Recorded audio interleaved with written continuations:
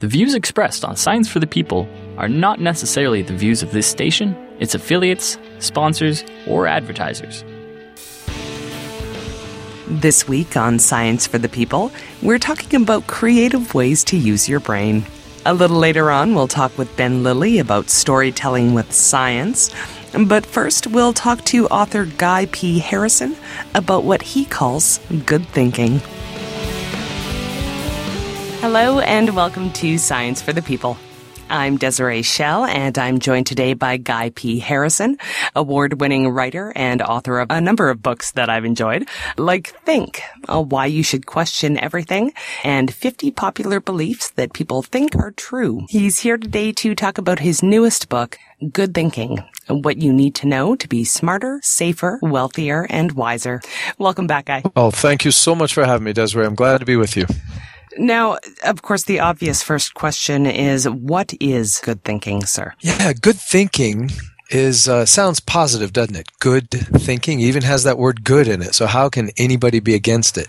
Good thinking is my umbrella term for understanding at least something, the basics of the human brain, how it evolved, how it's put together, how it functions, how to maintain it. Take care of it with good nutrition, physical activity, lifelong learning, and to use it well in daily life, whether it's shopping, deciding where you want to live, choosing, which car to buy, all these life decisions you make day after day, in and throughout your life. If you're a good thinker, you reduce the error rate. Nobody's ever going to be mistake-free. Not going to happen. But we can significantly reduce the amount of mistakes that we make through our lives. So to sum up, good thinking is my umbrella term for understanding the human brain, all its weird, quirky ways, its unexpected processes, and maintaining it well and using it well in daily life. And I like the phrase good thinking because it just sounds so positive. Who the heck could be against good thinking?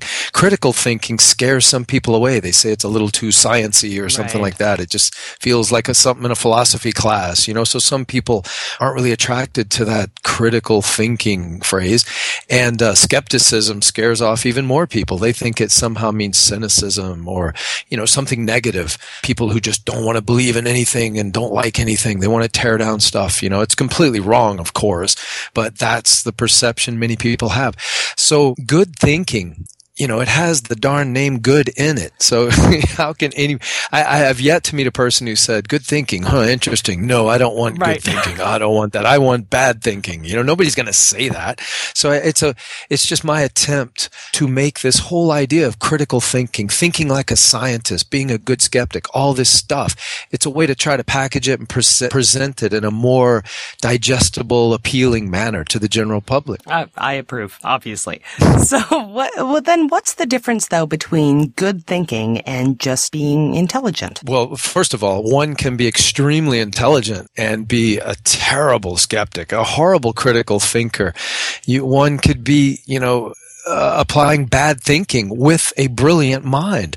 I mean, we see that all the time. That's one of the primary themes in many of my books, especially this one, Good Thinking, is that you can't get yourself into a situation where you feel so confident because maybe you have a high IQ or you're very accomplished academically. You have a graduate degree. So you think, hey, I've arrived. I've done it. I've got a great brain. Therefore, I'm safe. No, you're not. Not at all. Good thinking, being a good skeptic, being a good critical thinker, these things are totally separate from being simply smart, bright, or, like I said, having a great education. See it all the time. It's a different thing. Good thinking it's more of an attitude. It's a skill. It takes courage. You have to apply it. You have to dedicate yourself to it. You have to be willing to question yourself, second guess yourself all the time. You have to be willing to question your most cherished beliefs and hopes. That's required of good thinking. And many millions of very, very intelligent, accomplished people don't do this. I mean, right here, good example. I do a blog thing for Psychology Today. And I wrote a recent piece about Ben Carson here in the United States. He's a leading candidate in the Republican presidential primary race. He may be president. He's doing very well. And this guy was a brain surgeon. He's a retired brain surgeon, graduated from Yale, a top university. But he constantly says things that any high school kid who is a good thinker would just cringe at. Just ridiculous stuff, that comes out of his mouth. And he's a perfect example of a person, of someone who is highly intelligent, well accomplished, and yet not a good thinker, at least not consistently. Well, and we tend to think of other people as bad thinkers, but never ourselves. And that is terribly untrue. We are all in the same boat here, correct? Oh, absolutely. Yeah, it's, I'm impressed you said that, because there's actually studies to back that up. That's not just an assumption that people like you and I have based on what we see out in the world. Yeah, psychologists have actually studied this, and it's true. We all tend to view ourselves as very rational beings. We make our decisions. I make my decisions based on observations and a cold, hard look at the evidence. That's what everybody feels about themselves. But the truth, and we also tend to think, but man, all these people around me, they're irrational. They're all emotional, and they're just, winging it. That's what we all, even the best of us, we tend to think like this all the time. It's a very natural thing. But the reality is that we're all irrational. We're naturally all predisposed to have one foot in fantasy land and just, be completely led around like puppets by our subconscious, making all these little shortcuts and weird assumptions. And yet we're constantly feeling confident, and we feel like we're really thinking it all through. But that's not really the case. And good thinking, it doesn't cure any of this. Your brain is still going to do all these weird little things it does, but good thinking at least gets you to be aware of it. And like I said, second guess yourself, rethink conclusions, no matter how much you love them, no matter how long you've embraced them. You got to reconsider things. You got to reconsider new evidence. All this is good thinking. Well, and that's the thing. This is important because sloppy thinking has real world repercussions, right? Oh gosh, yeah, terribly. I mean, it's horrible. Our world is a disaster. And sometimes, some people at first, they accuse me of hyperbole, exaggerating, but I honestly, I say all the time, I say and write all the time that poor thinking is the great unrecognized crisis of our world. It really is. It's a daily disaster, the one that never makes the headlines. And that sounds almost ridiculous. I mean, come on. Yeah, what are you talking about? Because a few people believe in astrology, who cares? We got real problems. We've got terrorism and environmental disasters and all this stuff. Well, let's slow down and think about it. Look at these world leaders, how they're thinking. Look at the problem. For example, give you one example, terrorism. That's the big thing in the world. It's dominating the media constantly. Islamic terrorists, have got the whole world all worked up. And right now, the flavor of the month is ISIS. That's the big group. They've sort of supplanted Al-Qaeda as the boogeyman of the moment that's got everybody really concerned. And you've got this significant group of people in the Middle East now who are actually drawing people from other societies around the world to come join them and fight, in this wonderful jihad. And the thing is, I've heard everybody, liberal, conservative, doesn't matter what country, hear all these ideas, these suggestions, these solutions, potential solutions for how to deal with ISIS. Everything from bombs to being nicer to them or giving money to the region, all these kind of things. I never hear the one solution that really gets to the root problem, the core problem, which is bad thinking. Good thinking is what these people need. That's the one thing. Because, just consider this. The leaders of ISIS, okay? These are people who say things in writing and say them, write them and say them. They say that the world is less than 10,000 years old. Evolution is a complete absurd fabrication. They say that the world will end by supernatural. The world as we know it will end by supernatural means very soon, within the next few years, within the next several years, the world will end. And God is going to usher in this new age and all this. This is what the leaders of ISIS maintain. And they've got thousands of people running, flocking to them to fight for them, to kill for them, to die for these leaders who are saying these things. But any a high school dropout who was a good thinker, who applied good thinking in their life and knew to do a minimal amount of research about an extraordinary claim, who knew to compare sources and to consider contradictory claims. A high school dropout who applied just that much good thinking to the claims of the ISIS leaders wouldn't cross the street on the orders of these people, much less travel to the Middle East and fight for them, because it would be absurd. You know, it would be ridiculous. If some guy thinks the earth is 6,000 years old, if he can be that wrong about something, then maybe he's wrong about, you know, the need for me to go over and start cutting people's heads off in the Middle East or something. You know, I mean, that's a perfect example of how good thinking is so important. It could prevent so many problems. I mean, I could go on and on about this because it's one of the primary motivations in my work. It just frustrates me that people suffer so many, and I don't, it's just frustrating because it's unnecessary. You know, I've traveled through 6 continents, seen very poor people, many very wealthy people in many societies, interviewed them, talked to them casually, and a consistent problem that I saw around the world, regardless of the society, is the lack of good thinking. People buying things, trusting people, sacrificing their time, their money, their years of their lives, their good health in many cases, for things that a little bit of good thinking would have shown, it would have enlightened them to know that it's just not worth it. It's not worthy of my time, effort, or money or anything. And they would have turned away. People die every moment for lack of good thinking. Well, and I really want to get that across to people. I know you've been accused of hyperbole, but I do agree with you. When one of the things that I think your book really gets across is when you let yourself engage in sloppy thinking in one area, it can bleed over into other areas of life. So you mentioned astrology, but then you mentioned ISIS, and that's a much shorter path than people would really realize, correct? Yeah, it really is, because, there are many beliefs that seem somewhat harmless on the surface. If somebody believes in Bigfoot, is that really going to hurt that person or bring harm to the world? No, but it could lead to something bad. It really could, because if I meet someone who is absolutely convinced that the Bermuda Triangle is the real deal and ships and planes have been getting sucked down into this weird region of the southern Atlantic and northern Caribbean off the coast of Florida, bizarre things are happening there, something supernatural is afoot down there. Well, okay. Yeah, they're probably wrong on that claim because there's no good evidence for it. And that's kind of embarrassing and silly, but it seems harmless. But it's not, because it's a symptom of a deeper problem that person has as far as their inability to apply good thinking.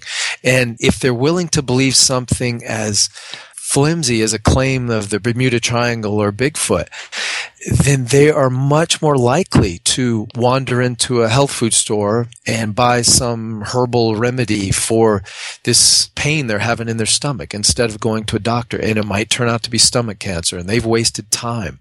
They've wasted time because they've trusted in some kind of unproven alternative medicine when they should have relied on medical science. They would have had at least a better chance of surviving if they have a serious injury. So yeah, I mean, I view all these irrational beliefs as serious because they're symptoms of poor thinking, which can get people in trouble, can and does get people in trouble. This is Science for the People, and I'm chatting with Guy P. Harrison about his new book, Good Thinking: What You Need to Know to Be Smarter, Safer, Wealthier, and Wiser. Okay, so what exactly is required then to be successful at good thinking? Like I said earlier, you've got to know a little bit about the evolution of the brain to start with. That's a good start, because if you understand, I don't mean you don't have to, get a master's degree in anthropology or biology, but if you just understand that the human brain evolved on the fly, it's not like, you got to understand with evolution, it all has to happen while the organisms are alive. You don't get to call time out in nature and go rearrange the structure of the brain, go put the brain in dry dock and rearrange the parts. It all has to happen while the creature is surviving, succeeding in a often stressful and challenging environment. So all these things sort of happen in a makeshift kind of, almost I don't want to say desperation, but a can-do way that just has to work. It has to work or extinction happens. That's the only option. So it's always got to keep that creature, in this case would be us, our ancestors, keep us going. One more generation. So when you understand a little bit about that, you start to see, oh, okay, so now I see why memory works the way it does. And guess what? We can't rely on memory. Human memory is ridiculous as far as accurately recalling events. It's horrible. I mean, the filing system is terrible. It's not, people think that human memory is sort of like an organic DVR system in the head that just plays back past events, not even close. The brain tells a story to you when you want to remember the past. It'll tell you a story based on bits of information. It's kind of like an archaeologist, that finds artifacts and reconstructs the past based on that. That's kind of what's going on in your head every time you remember something. That's how it works. And in the brain and vision, you don't really see the reality around you. Your brain takes in information and then constructs a picture, a reflection of reality, and that's what you see in your head. And all this it's necessary. The brain's got to be efficient. You've only got so much brain power going inside your skull. You can't look out your window and focus sharply on every individual blade of grass in your front yard. That would just eat up too much brain power, too much memory in your head. Can't do it. So your brain evolved in a way that works very efficiently for what it needs to do. It's kept us alive this time, and your brain is more concerned in the here and now, and memories are really designed to help you predict the future, believe it or not, to draw information from the past so you can make good decisions in the present and plan for the future. That's what it's about. It was never meant to be, this organ that we could sit in courtrooms and promise to tell the truth and then say, yes, I saw that man kill that woman that night, 6 months ago. It didn't evolve to be good at that. That's why eyewitness accounts are so terribly unreliable. That's just one example. Okay, evolution. I'm going on to a little too much detail here, but yeah, know something about the evolution of the brain, because it'll do two things. You'll admire the brain to realize, wow, it does so much in such a weird kind of unexpected way, and it'll also make you understand that the brain really has a lot of limitations. For all its wonders, for all its power, creative power and everything, which is so admirable and respectable and, worthy, we should be proud of it, but it's very, very limited in many, many ways. And when you understand its evolutionary past, that becomes clear, and it's a way to really sink it home to you so you don't get too overconfident about what your brain can do for you. And know something about brain anatomy. Again, you don't have to be a neuroscientist, but you should know. I mean, the brain is the center of everything in your life. It's the beginning of end of you. You can switch out any body parts you want and you're still you, but the brain, you can't switch that one. You can't swap that one. Okay. That's you. And you, sir, are going to have to sell me on this, because I know in your book you were very adamant that no one skipped this section, which I thought was wonderful. But I know many people who do want to make better decisions, but they desperately don't want to learn any kind of biology, much less neurology. No, give me 5 minutes with them. In the chapter I have about the brain. Okay. First of all, just to emphasize why I think it's important that you understand, the parts of the brain, what they do, the cerebellum, the neocortex, just know the neurons, and I honestly, if you know all this stuff that's hidden away inside of your head that we just can't see, look at some pictures. I've got some illustrations in the book. Look at them and then think about it. Imagine this is in my head right now, and this is allowing me to think and to remember and to dream about tomorrow and 20 years from now, what might happen, what I may do. I mean, it's just it's amazing. It's reality's version of magic. It's just unbelievably incredibly cool. And so learn those parts. And in the book, to try to make it appealing, I ask readers to imagine themselves shrinking down, to like almost microscopic, and then crawling around inside their own brain and like visiting these different parts, climbing up the brainstem and then shrinking down even further and seeing the neurons, this vast like galaxy of neurons that we all have in our brains.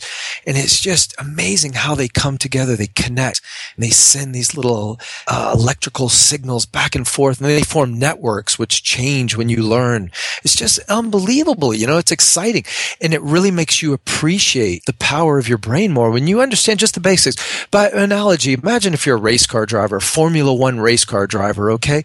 How good a driver can you really be if you've never looked under the hood of any car in your whole life? You've never seen or cared to know anything about a radiator, the fan belt, an axle, the tires. You've got to know at least the basics of what makes what you do possible. And so you got to know something about the brain. And I promise people, you just explore a little bit and it becomes kind of, it just pulls you in more. You want to know more and more. It really is, because it's just an amazing organ, the things it can do. This 3-pound blob of jelly is able to comprehend, or at least try really hard to comprehend, the entire universe. That's amazing. I can have thoughts about more than the universe, because I can actually think. I may not fully comprehend it, but I can think about the possibility of multiple universes, end to end, stretching out beyond our universe. It's just incredible. This little thing in my head can do this kind of stuff. It's incredible. It really is. And I think the more you know about it, the more you appreciate it.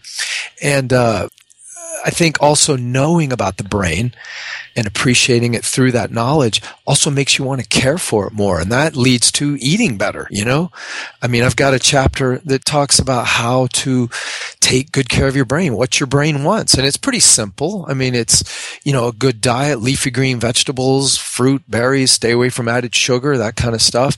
And physical activity, crucial for the brain. Forget losing weight and looking good in jeans. That's a distant second.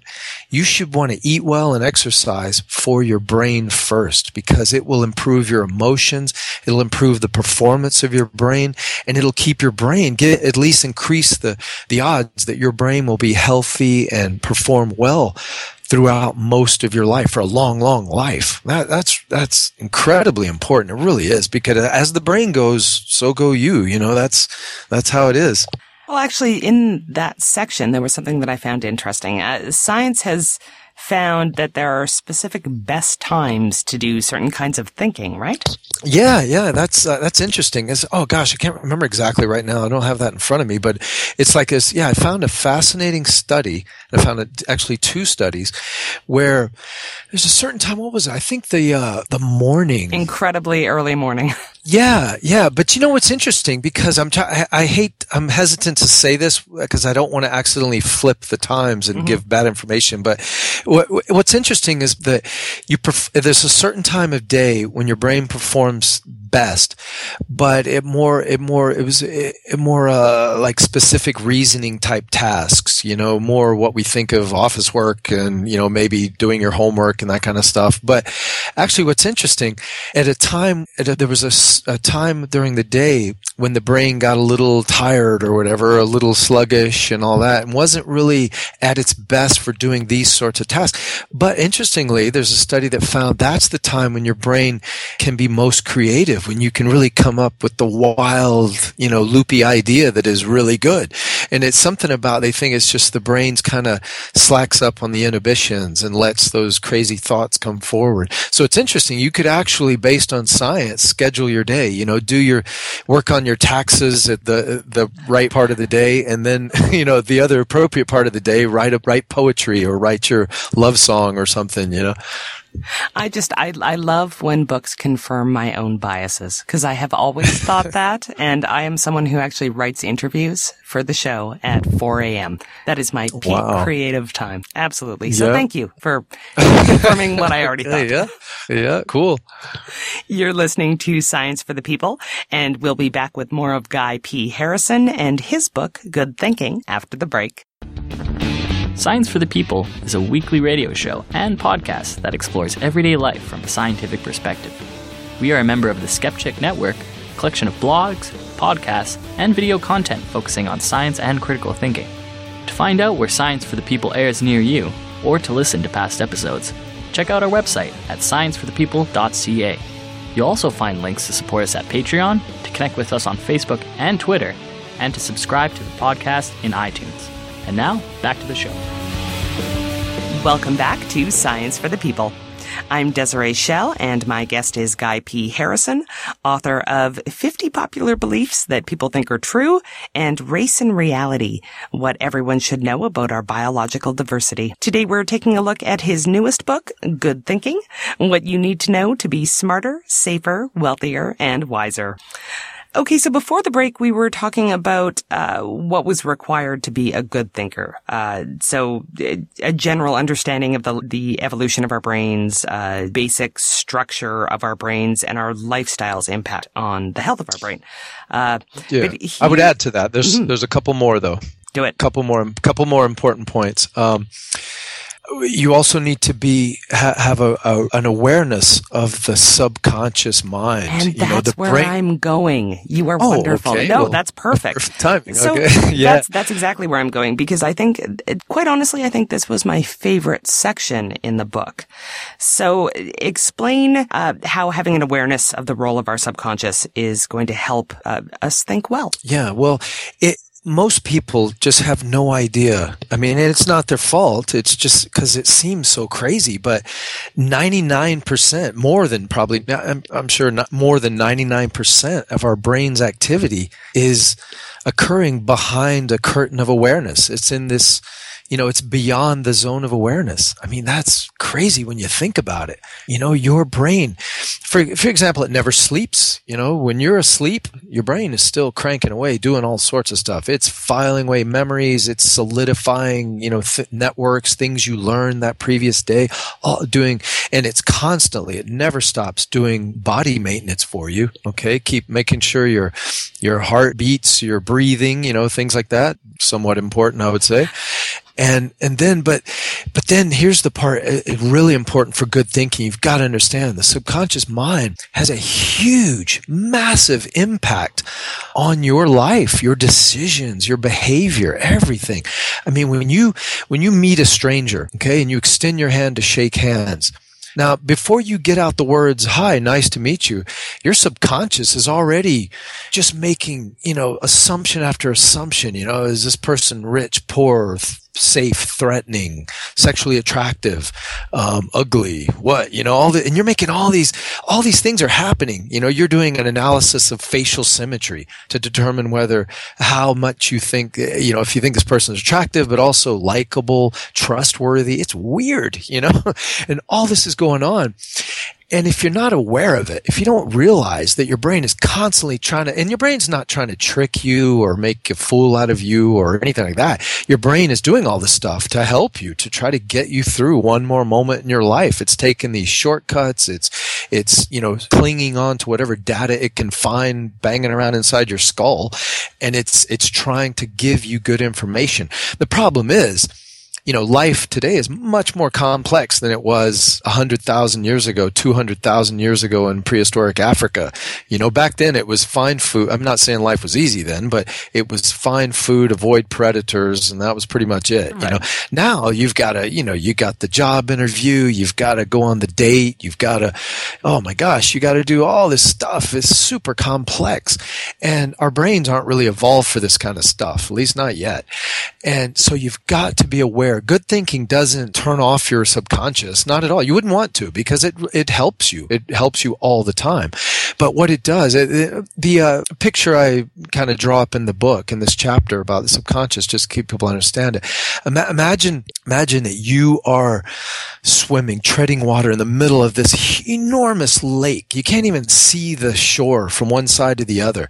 And you're right in the middle of this lake, and you're blindfolded. So you're kind of like, what's going on here? And you're constantly getting pushed one way, pulled another by the currents.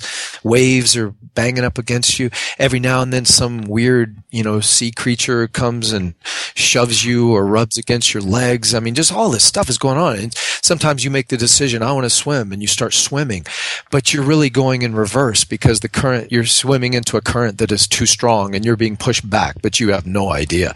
And all this is, the lake, that's your subconscious. And the tiny little you in the middle, that's your conscious. That's the conscious you, the aware you.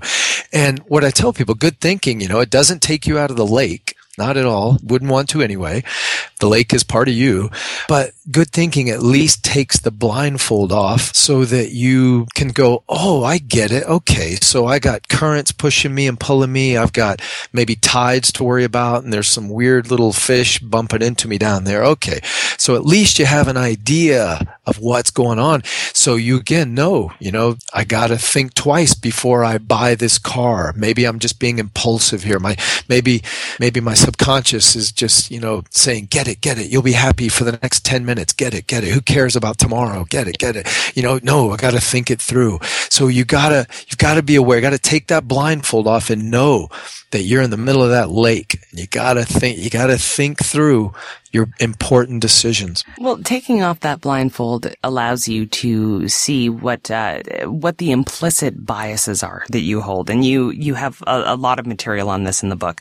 Can we talk about some of those, specifically starting with confirmation bias for anybody who hasn't heard of this? Yeah. You know what? It's very encouraging. That it's weird. 10 years ago, nobody knew what confirmation bias was outside of psychology classes. Nobody knew. But now I hear, like everybody kind of talking about it. Sportscasters bring it up. It's weird. It really is, but it's good. It's a good sign. I mean, I hope they're applying, I hope they're realizing it also applies to them as a problem. That's the issue. But you look at politics, it's just a textbook example, especially in America. It's so polarized, Democrats, Republicans, just everything they do is wrong, everything we do is right. It's just absurd, it really is. But, confirmation bias, just for your listeners, is this natural tendency that we all have, everybody. I don't care who you are, you have it. It's this tendency you have to be attracted to evidence or observations that confirm the assumptions, the beliefs, the conclusions that you've already got inside you. So, you're going to always kind of lean that way. And at the same time, you're going to kind of ignore, forget, dismiss evidence or observations or arguments that contradict the beliefs, the conclusions that you've already got inside. So I always tell people, be careful. Don't just casually say, yeah, that makes sense. I believe it. Be careful, because whatever beliefs, conclusions you allow to set up camp in your brain, that gives them a huge advantage forever, because your brain is going to naturally start supporting them and ignoring things that don't support it. So you got to watch out, and you got to make a conscious effort to really keep an open mind and listen to opposing arguments to the things you believe, the things you are very confident are real and true. You've got to listen to them. You really do. Like I do it all the time. I really do. I watch, I'm not religious, but I listen to, I watch religious TV shows all the time. I listen to these people talking and stuff, and I just, I want to hear. Like, I'm not by any means I'm not really political. I'm sort of just I just watch it from the sidelines. The whole thing's sort of a circus to me, but especially here in the U.S. That sounds pleasant. But I watch Fox News all the time. That's like the super conservative news network, and the people on there, the things they say, they contradict pretty much everything I think to be real and true. But I watch it all the time because I don't want to just be one of these people that, only tunes into the cheerleaders who agree with everything I say, because it's a big mistake, and also it humanizes it. I found this out kind of just without ever thinking it would happen, but it really does humanize when you dedicate yourself to having an open mind, applying good thinking. Part of good thinking is having an open mind. And when you really commit to that and you give people a fair hearing and you listen to them, when I interview someone and they tell me, oh my gosh, this was a miracle, or I saw this ghost, I know it was real, I don't start immediately trying to talk them out of it and win an argument with them. I listen. I really listen, because most of the times I believe they really do think they saw something. Their brain really did serve them up that experience. And so I'm just fascinated by it and I listen. But in the process of trying so hard to be open-minded and plus, hey, maybe one day the flying saucer will land, and when it happens, I don't want to be so close-minded that I just laugh off the farmer out in the field who says, hey, it's right over here. And I just, yeah, whatever. And I don't even look. And there it is. I missed it. It's not going to happen to me because I always listen and I have an open mind.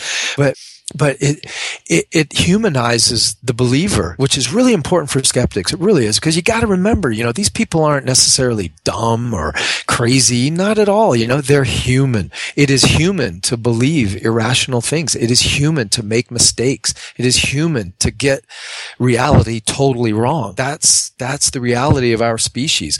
So it's wrong. It's arrogant. It's counterproductive, and it's a bad way to operate when you just dismiss people, you don't listen to them, you don't fairly listen to them. And so, and like I said, it humanizes them, because when I really, really listen to these people and I treat them as equals, and I don't think I'm smarter than them just because I don't, think that this faith healer is really doing what he says he's doing. When I do that, it just makes it such a more positive encounter. It really does. I mean, I try to convince people that they need a little good thinking in their life when I have these encounters. I do everything I can to do that. But I never walk away just rolling my eyes thinking idiots, and feeling like, oh gosh, what a waste of space, which would be negative for me, So it really, I encourage people. I really do. I encourage skeptics, atheists, people who promote science and reason in any kind of way. Don't ever dismiss the 80% of humanity who is just, Looney Tunes on so many things. They're only guilty of being human. That's it. But okay, so that leads me to two very distinct thoughts. First of all, I really want people to internalize that those people aren't Looney Tunes. We're all Looney Tunes. We all have some kind of blind spot that we are very guilty of ignoring all evidence to the contrary of. Yep. But second of all, how are we supposed to have conversations in a non-alienating way with people that are exhibiting those kind of traits? Again, knowing that we do that ourselves, but if we happen to notice that these implicit biases are showing in someone else, how do we have that conversation in a way that doesn't make everyone hate us, I guess? Yeah, I give many suggestions in the book, Good Thinking. One, for example, one way that I found to be very effective, I try a flanking maneuver. I don't do a head-on attack in many cases because, again, I know that I'm not just talking to the believer. I'm talking to two people, okay? There's the believer that is aware and conscious, and then there's that subconscious person behind there that's 99% of the brain there. So I always feel like I always, know I'm talking to really two people within the head of this person standing in front of me, and I've got to reach both of them or I've lost. If the subconscious person standing in front of me doesn't like me because I'm being a little smug or arrogant or I'm a little too threatening or something like that, or maybe my vocabulary is not appropriate for the conversation or something, then that subconscious mind is going to tell that person, hey, forget this guy. He's a jerk. He can't tell you anything. We're not going to learn anything from him. Exactly. Shut down. And so the way one of the techniques, just give one example, one of the techniques I've found to be very effective is that I do a flanking maneuver in which I don't go head on to the person about their particular belief. Say they believe in UFOs. They're a passionate believer in UFOs. They're trying to convince me that they're buzzing us every day. They're everywhere. Aliens are abducting people, on and on. Well, I probably, because that person's clearly committed to their belief, I wouldn't even try to start, debating the lack of evidence and all that stuff with them. I would instead say, wow, that's interesting. Well, gee, that's interesting. Hey, by the way, have you ever looked into this Loch Ness Monster thing? And I would just briefly talk about that a bit. And I would talk about how you can't rely on eyewitnesses, how photographs have convinced so many people and then they turn out to be hoaxes, and how shadows and ripples on a lake can play games with your eyes, with your perception of reality for anyone, and can fool us. And how we love stories, a good story, how the human brain just clings to a great story and wants to believe it. And I would just talk about all these things and then say, shake hands, have a great day, and I'm out of there. And I would hope that I had planted a seed of thought, in their brain that might germinate and actually get them thinking about beliefs more closer to home, the UFO thing. And that's actually been effective. I mean, it's incredible, because I never directly threatened their cherished belief. Exactly. But yet I gave them a really good example of how anyone can be led astray by very understandable ways. It doesn't mean they're dumb or crazy. It just can happen because you're human. And so then they, somewhere, in their own mind, they have to do the work. You can't think for someone. All you can do is kind of give them some information and try to inspire them, to think for themselves. You can't think for them. So I always approach it with that in that way. I just say, hey, I'm trying to help this person. I'll lay out some examples here. They've got to take it from there. And it does work. It really does work. I mean, it does. It takes time, but it can get people thinking when you do that. And there's also a thing called the backfire effect, which is very disturbing. And that's one reason I don't do too many head-on things if I can avoid it, because it turns out that we all have this, by the way. Sometimes when somebody presents you with evidence that goes against your belief or your conclusion about something, it actually strengthens that belief. Your emotions just gear up and you dig your heels even deeper. So you're actually, many skeptics who go around trying to, argue people out of ghost belief or miracle belief or whatever, they actually are just making these people more passionate believers because they're they're like pounding on the door. So all these people do is they lock it up tighter, So you got to think about these things. That's the perfect way to put it. Okay, so something that you said in the book that I thought was really important was that a key to being a good thinker is A, having the courage to question everything, but B, to accept the absence of answers. And the former is fairly obvious and also super fun. But what does accepting the absence of answers mean? Yeah, it's a weird thing, but it seems like most of us, if not everyone, is kind of encultured to be really uptight about, the whole concept of I don't know. In school, if you've either got the answer or you need to just shut up and don't say anything, So if you go around saying I don't know, then you're kind of, I guess, labeled an idiot or something. I don't know, but I don't know. But my point with this is that no, you should embrace the concept of I don't know because there's power in it. It's a beautiful thing. It's a starting point. It's also honest, by the way. We have so many people running around this planet right now pretending to know things they do not know, and it causes all sorts of problems. So first of all, I don't know is honest, and we should all be honest, at least with ourselves. Okay, so if you don't know something, say I don't know. Religion is such a glaring example of this, where something weird will happen, some unexplained thing, and it gets labeled a miracle immediately, just because nobody can answer it, at least at the moment. Nobody can explain it, or at least the people in that particular situation can't explain it. And so they immediately start pretending that they know that it was a supernatural event, the hand of some god. And this is a terrible way to operate. It really is. You've got to say, I don't know, when you don't know. And then you don't stop there. Use it as inspiration, motivation to keep working the problem, keep seeking answers. Maybe you will find the answer. But even then, if you can't, if there just is no answer, then you got to live with it. Like me, I love space, astrobiology, the search for extraterrestrial intelligence. That stuff turns me on. When I was a little kid, I watched the original Star Trek episodes, it was reruns after school. I love the idea of life in space, intelligent life out in space. Turns me on like nothing else. But I'm not so dishonest, and I'm not so desperate. I'm not so in love with the idea that I'd be willing to pretend to know it. I think the odds are great. There probably is intelligent life out there somewhere in this huge universe, but I don't know. And the sad fact is I may, have to live out the rest of my life and never get that answer. And that will kind of be sad. I hope somebody finds something before I die. But if it doesn't happen, then it just doesn't happen. I got to live with that. That's part of being a grown-up. It's part of being mature. It's honest. It's good thinking. You can't pretend to know things you don't know. Well, okay, so that itself is difficult enough. But what is even more difficult is the what I consider the hardest part of your prescription for good thinking in your book is the last one. To change our minds when receiving better evidence. Yeah, painful, I know. Super difficult, sir. Yeah. You got to do it, though. That's part of being a grown-up. It's part of being mature and strong and honest. You've got to do it. And by the way, when I say grown-up, I mean grown-up in the mature sense, right? Because a child could be a very good could apply good thinking in their life. They really can. I mean, I know middle school kids, high school kids who are very good thinkers. So I don't mean grown-up like over 18 and over, not at all.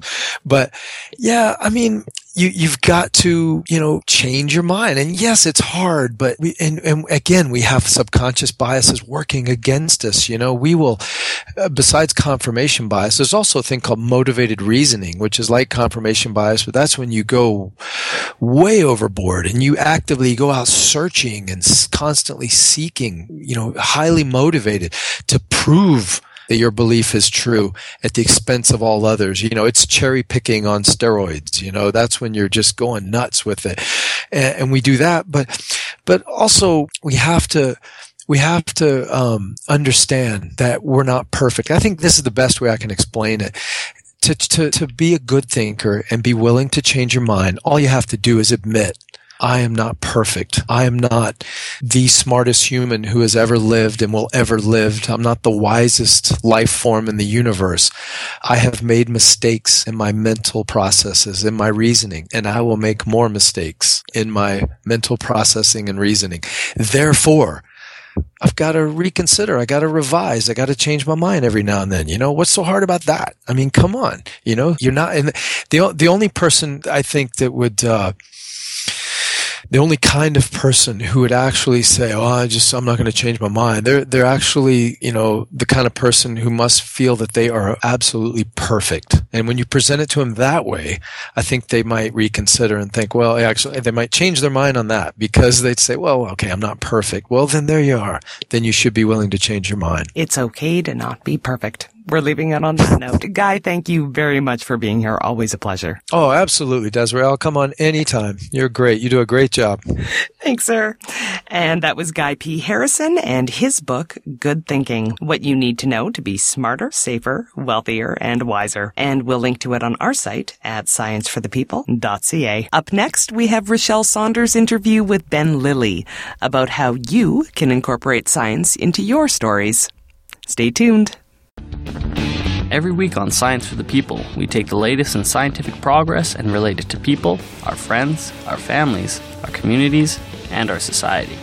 And we give researchers, authors, and journalists the time to talk in depth about what matters to them.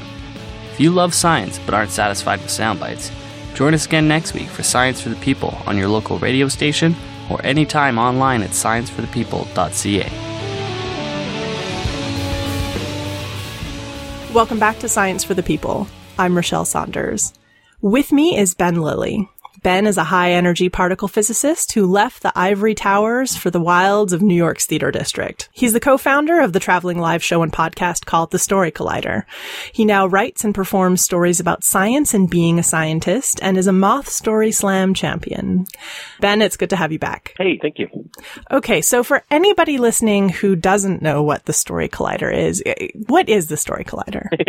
It's a show and podcast, as you said, where we have people tell true personal stories about science in their life. So the idea is that we want to hear stories about science that aren't necessarily about the research, although it comes in a lot. But we're interested in the moments of when science has affected people, when it's changed their lives, when it's affected their relationships or their view of the universe, or been an important moment in some way.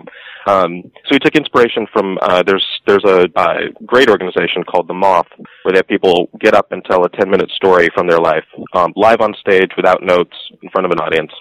And we thought we should do that, but have the stories be about science, because that's a way to look at science that really people aren't doing very much, and we thought would be really good to explore further. So if the Story Collider had an origin story, what would it be? I had quit physics and was in New York trying to figure out exactly what I was doing, and I had played around with some ideas in comedy that weren't quite working out, and I had found the moth in storytelling, and I was doing it with some people, and a friend of mine said, well, do you know the other high-energy particle physicist doing comedy and storytelling? I was like, no, I don't. So we got in touch, and we had basically a blind date, and I showed up and I meet this guy named Brian Wecht, who was a string theorist, and he had been doing comedy for a lot longer than me. He'd been doing it for about 10 years at that point, and we met at a storytelling show, and we were talking, and we both sort of wanted to do what I just described, find other ways of exploring science and people. And just exactly that night, we were just like, well, we should do this science, and that's it. It wasn't supposed to be much of a big thing. It was like, well, let's just put on a show. It'll be fun. People in New York do that a lot. It's very easy to start up a show like that. And then it just sort of took off, and we're like, okay, this is great. Let's do this. So when did you guys decide to take a live event show and turn it into a podcast and kind of share it with a much wider audience? Pretty quick. So this was 2010. Podcasts weren't like the podcasting that they are now, but it was a pretty obvious choice to try and record them and do something with it. So I think we tried to record the third show, and we got it right starting the fourth show. So yeah, so very early on we realized it would be a simple thing to record it. And we didn't, again, for the podcast, we didn't initially think, oh, this will go to a much wider audience. We're like, oh, we can record it and put it out there. And then, of course, it did sort of take off, and obviously our podcast audience is much larger than the live show now. So most science things, and I'm using sort of air quotes here, are fact-focused or process-focused or education-focused. So why focus on storytelling? Part of it's what you just said, is that no one else is doing it. And I think there's a need to figure out what it means to be a human being, what it means to be a person in the scientific world. And that's an important question to ask. And what does that mean for all of our lives? And the problem with science is that there's this aura of scariness around it. This idea that to even talk about it, you have to be an expert on the subject, and that ordinary people can't understand science, and all of these things. And I think that scares away a lot of the artists who might otherwise be doing that work. People really trying to process what it means for people in their lives. And we decided, let's just cut right through that and just ask people to tell their story straight up, tell theirs, so we don't have to worry about telling anyone else's, and just put the people on stage and have them tell their story. And I think it's a compliment to all of the things you just described, which I think are great and necessary and wonderful. But there really was this gap in what people were doing. It's really interesting. One of my favorite parts of the Story Collider and listening to the stories is how approachable and real it makes a lot of the scientists, even people who are doing really cutting edge work and might be quite well known in their fields. It really kind of, I don't want to say brings them down to my level, but it makes them more approachable and less scary, I guess. There's sort of two big ideas in what we do. That's one of them, is this idea that if you put scientists on stage telling their story, it humanizes it. It shows that science is done by ordinary people. And again, it's got all these big scary words and methods and machines, and those are all very cool. But in the end, it's done by people going through their normal life, and they have the same stories that everyone else does. The other big idea that we have, though, is that in any given show, about half the people telling stories will be scientists, and half of them will not be scientists, and people who may have no formal connection to science in their work at all. And that's really important to us as well, because the other part we want to show is that science really affects everyone. It isn't just a thing for scientists. And so the best way we know to do that is get everyone telling their story. I really like it. It humanizes in the other direction as well, of showing that you don't have to go get a PhD for science to be meaningful in your life. It can be anyone, anywhere. That's a really cool idea, actually, that you can kind of put scientists on the same level as regular people and have that science connection stay really strong throughout the entire show. Yeah, it's something, we don't always hit it, to be honest. Sometimes we end up booking stories where you're like, okay, there's a science connection there. But most of the time, yeah, we're really happy with how that turns out. And there aren't a lot of events that are putting scientists and non-scientists on stage with the same authority, essentially.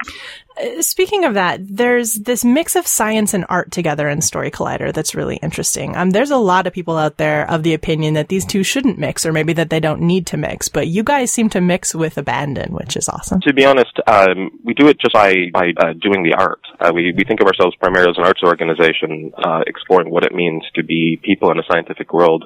And I find the science and art conversation fascinating.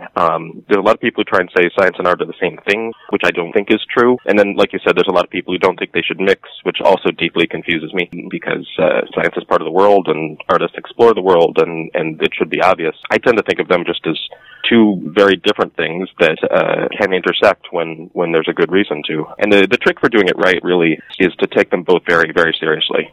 So the times when I see it go wrong is when it's sort of a science organization that thinks of art as being in service to itself and doesn't really take the art seriously, or the other way around. You'll see arts groups who want to use the science to do something but aren't actually paying attention to what the science is really saying and taking that side seriously. So the answer there is take them both very, very seriously. So when you're working with, in particular, a scientist who is looking to tell a story for the Story Collider, what kinds of challenges do you have with scientists, and are they different from the challenges that you would have with the everyday person coming in to try and tell a story?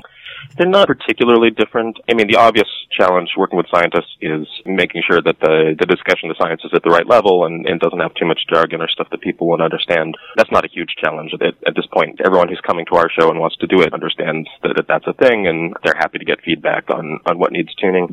The other challenges would be the same for anyone, is figuring out what a strong story is, figuring out a good art, figuring out what to put in, what to leave out, all the stuff you need to do to make a good story. The only group of people that's really significantly different is the professional writers. And for them, you just sort of, if they're really good, you just sort of sit back and watch them do their thing and occasionally say something. Do you think learning how to tell a good story can help scientists, in particular scientists who are interested in doing more outreach about the work they do? Yeah, absolutely. I think stories are key to talking and connecting to people. You asked me early on why stories, and one other answer to that is that stories are how people connect to each other. Stories are what our culture is built on. We not necessarily like a Hollywood blockbuster, but little stories that we tell over and over again is sort of how we construct culture. If you want to learn how to connect with people, you have to learn the language of how that works, and I think that language is stories. So if you're thinking that part of your job, as some scientists do, is to get out there and be part of the culture and be connecting with people in it, I think you have to learn how to use stories. What makes a good story? In particular, what makes a good science story? Or would that be the same thing? Broadly, it's the same thing. So at the first order of approximation, it's the same thing. You want something with a beginning, a middle, and an end, and you want an arc where something changes in between, something meaningful changes in between. That's a story. The trick with science stories is first of all finding a moment that's actually meaningful, that's connected to the science, and that can be challenging sometimes. And then, of course, the other problem is that at higher levels of approximation, what makes a good story, one of the things that goes into it, of course, is the pacing and how you're moving events along. And the trick with science, of course, is sometimes you'll run into ideas and concepts where you need to sort of explain them or expand on things, and it's very easy to go off on tangents where you're making clear details and making clear caveats. And that can run into the problems with the pacing. And so you have all kinds of new challenges there where you're trying to sort out exactly how much you can get away with explaining before you lose the audience just because the pacing is off, not because you've said anything obtuse, and a bunch of things like that. So there are some differences, but broadly the same thing. It's something that is meaningful to a person, that it changes them in some way, and then there's some action and things happen. So we have an audience with as a mixture of both science people, so scientists, researchers, but also lay people. So these are both people who might be interested in listening to your show and potentially being on the show and telling their own story. So where can they go? What's the first step? The first step would be to go to the podcast and listen to some episodes. You know what we do. And the other thing about listening to stories is they often trigger something inside you. So you hear someone's story and you think, oh, that's like this one thing that happened to me.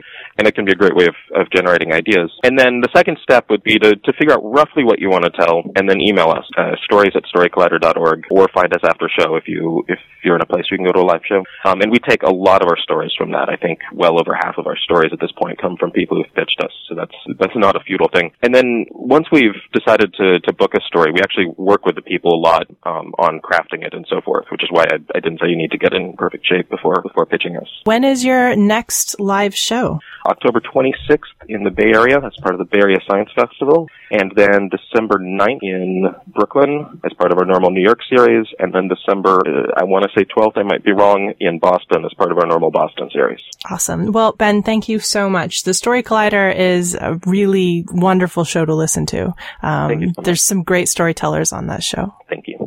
Also, do you have a favorite that people like? Which one is there one that you would recommend as a starter? There's too many. I will say for the scientist listeners, there's one that I always bring out as a great example of how you weave a narrative around some really solid science that the audience learns, and that's a one we had very early on by David Carmel. He's a neuroscientist whose dad had a stroke, and he's dealing with that, but in the middle of it, he manages to explain some amazing science in a way that I think everyone who heard that story came away with. So that's one to listen to. Well, Ben, thank you so much for being here. We'll have links to the Story Collider and to that specific episode of the Story Collider for anybody who wants to give it a listen. All right, thank you. Find out more about our guests and their work by visiting us online at scienceforthepeople.ca. You'll also find links to our social media feeds, to subscribe to the show in iTunes, and to join the discussion by leaving a comment on our episode posts. Thanks for listening, and we'll see you next week on Science for the People. Science for the People is produced by Rochelle Saunders and edited by Ryan Bromsgrove. Helen Quivalon is our publishing liaison. We get research help from Josh Whitten. Coordination and additional behind-the-scenes support comes from the enthusiastic Skepchick Network team. Our theme song was written and recorded by Fractal Pattern, and its title is Binary Consequence. Science for the People is listener-supported. You can find us on Patreon, where you can support us with monthly donations in any amount. In return, we regularly post special patron-only extra content and after-show casual conversations with guests. This show is created in partnership with the Skepchick Network, a collection of blogs, podcasts, and video content focusing on the intersection of science, popular culture, politics, and social justice. You can find out more about Skepchick at skepchick.org. The show is hosted by Rochelle Saunders and me, Desiree Schell.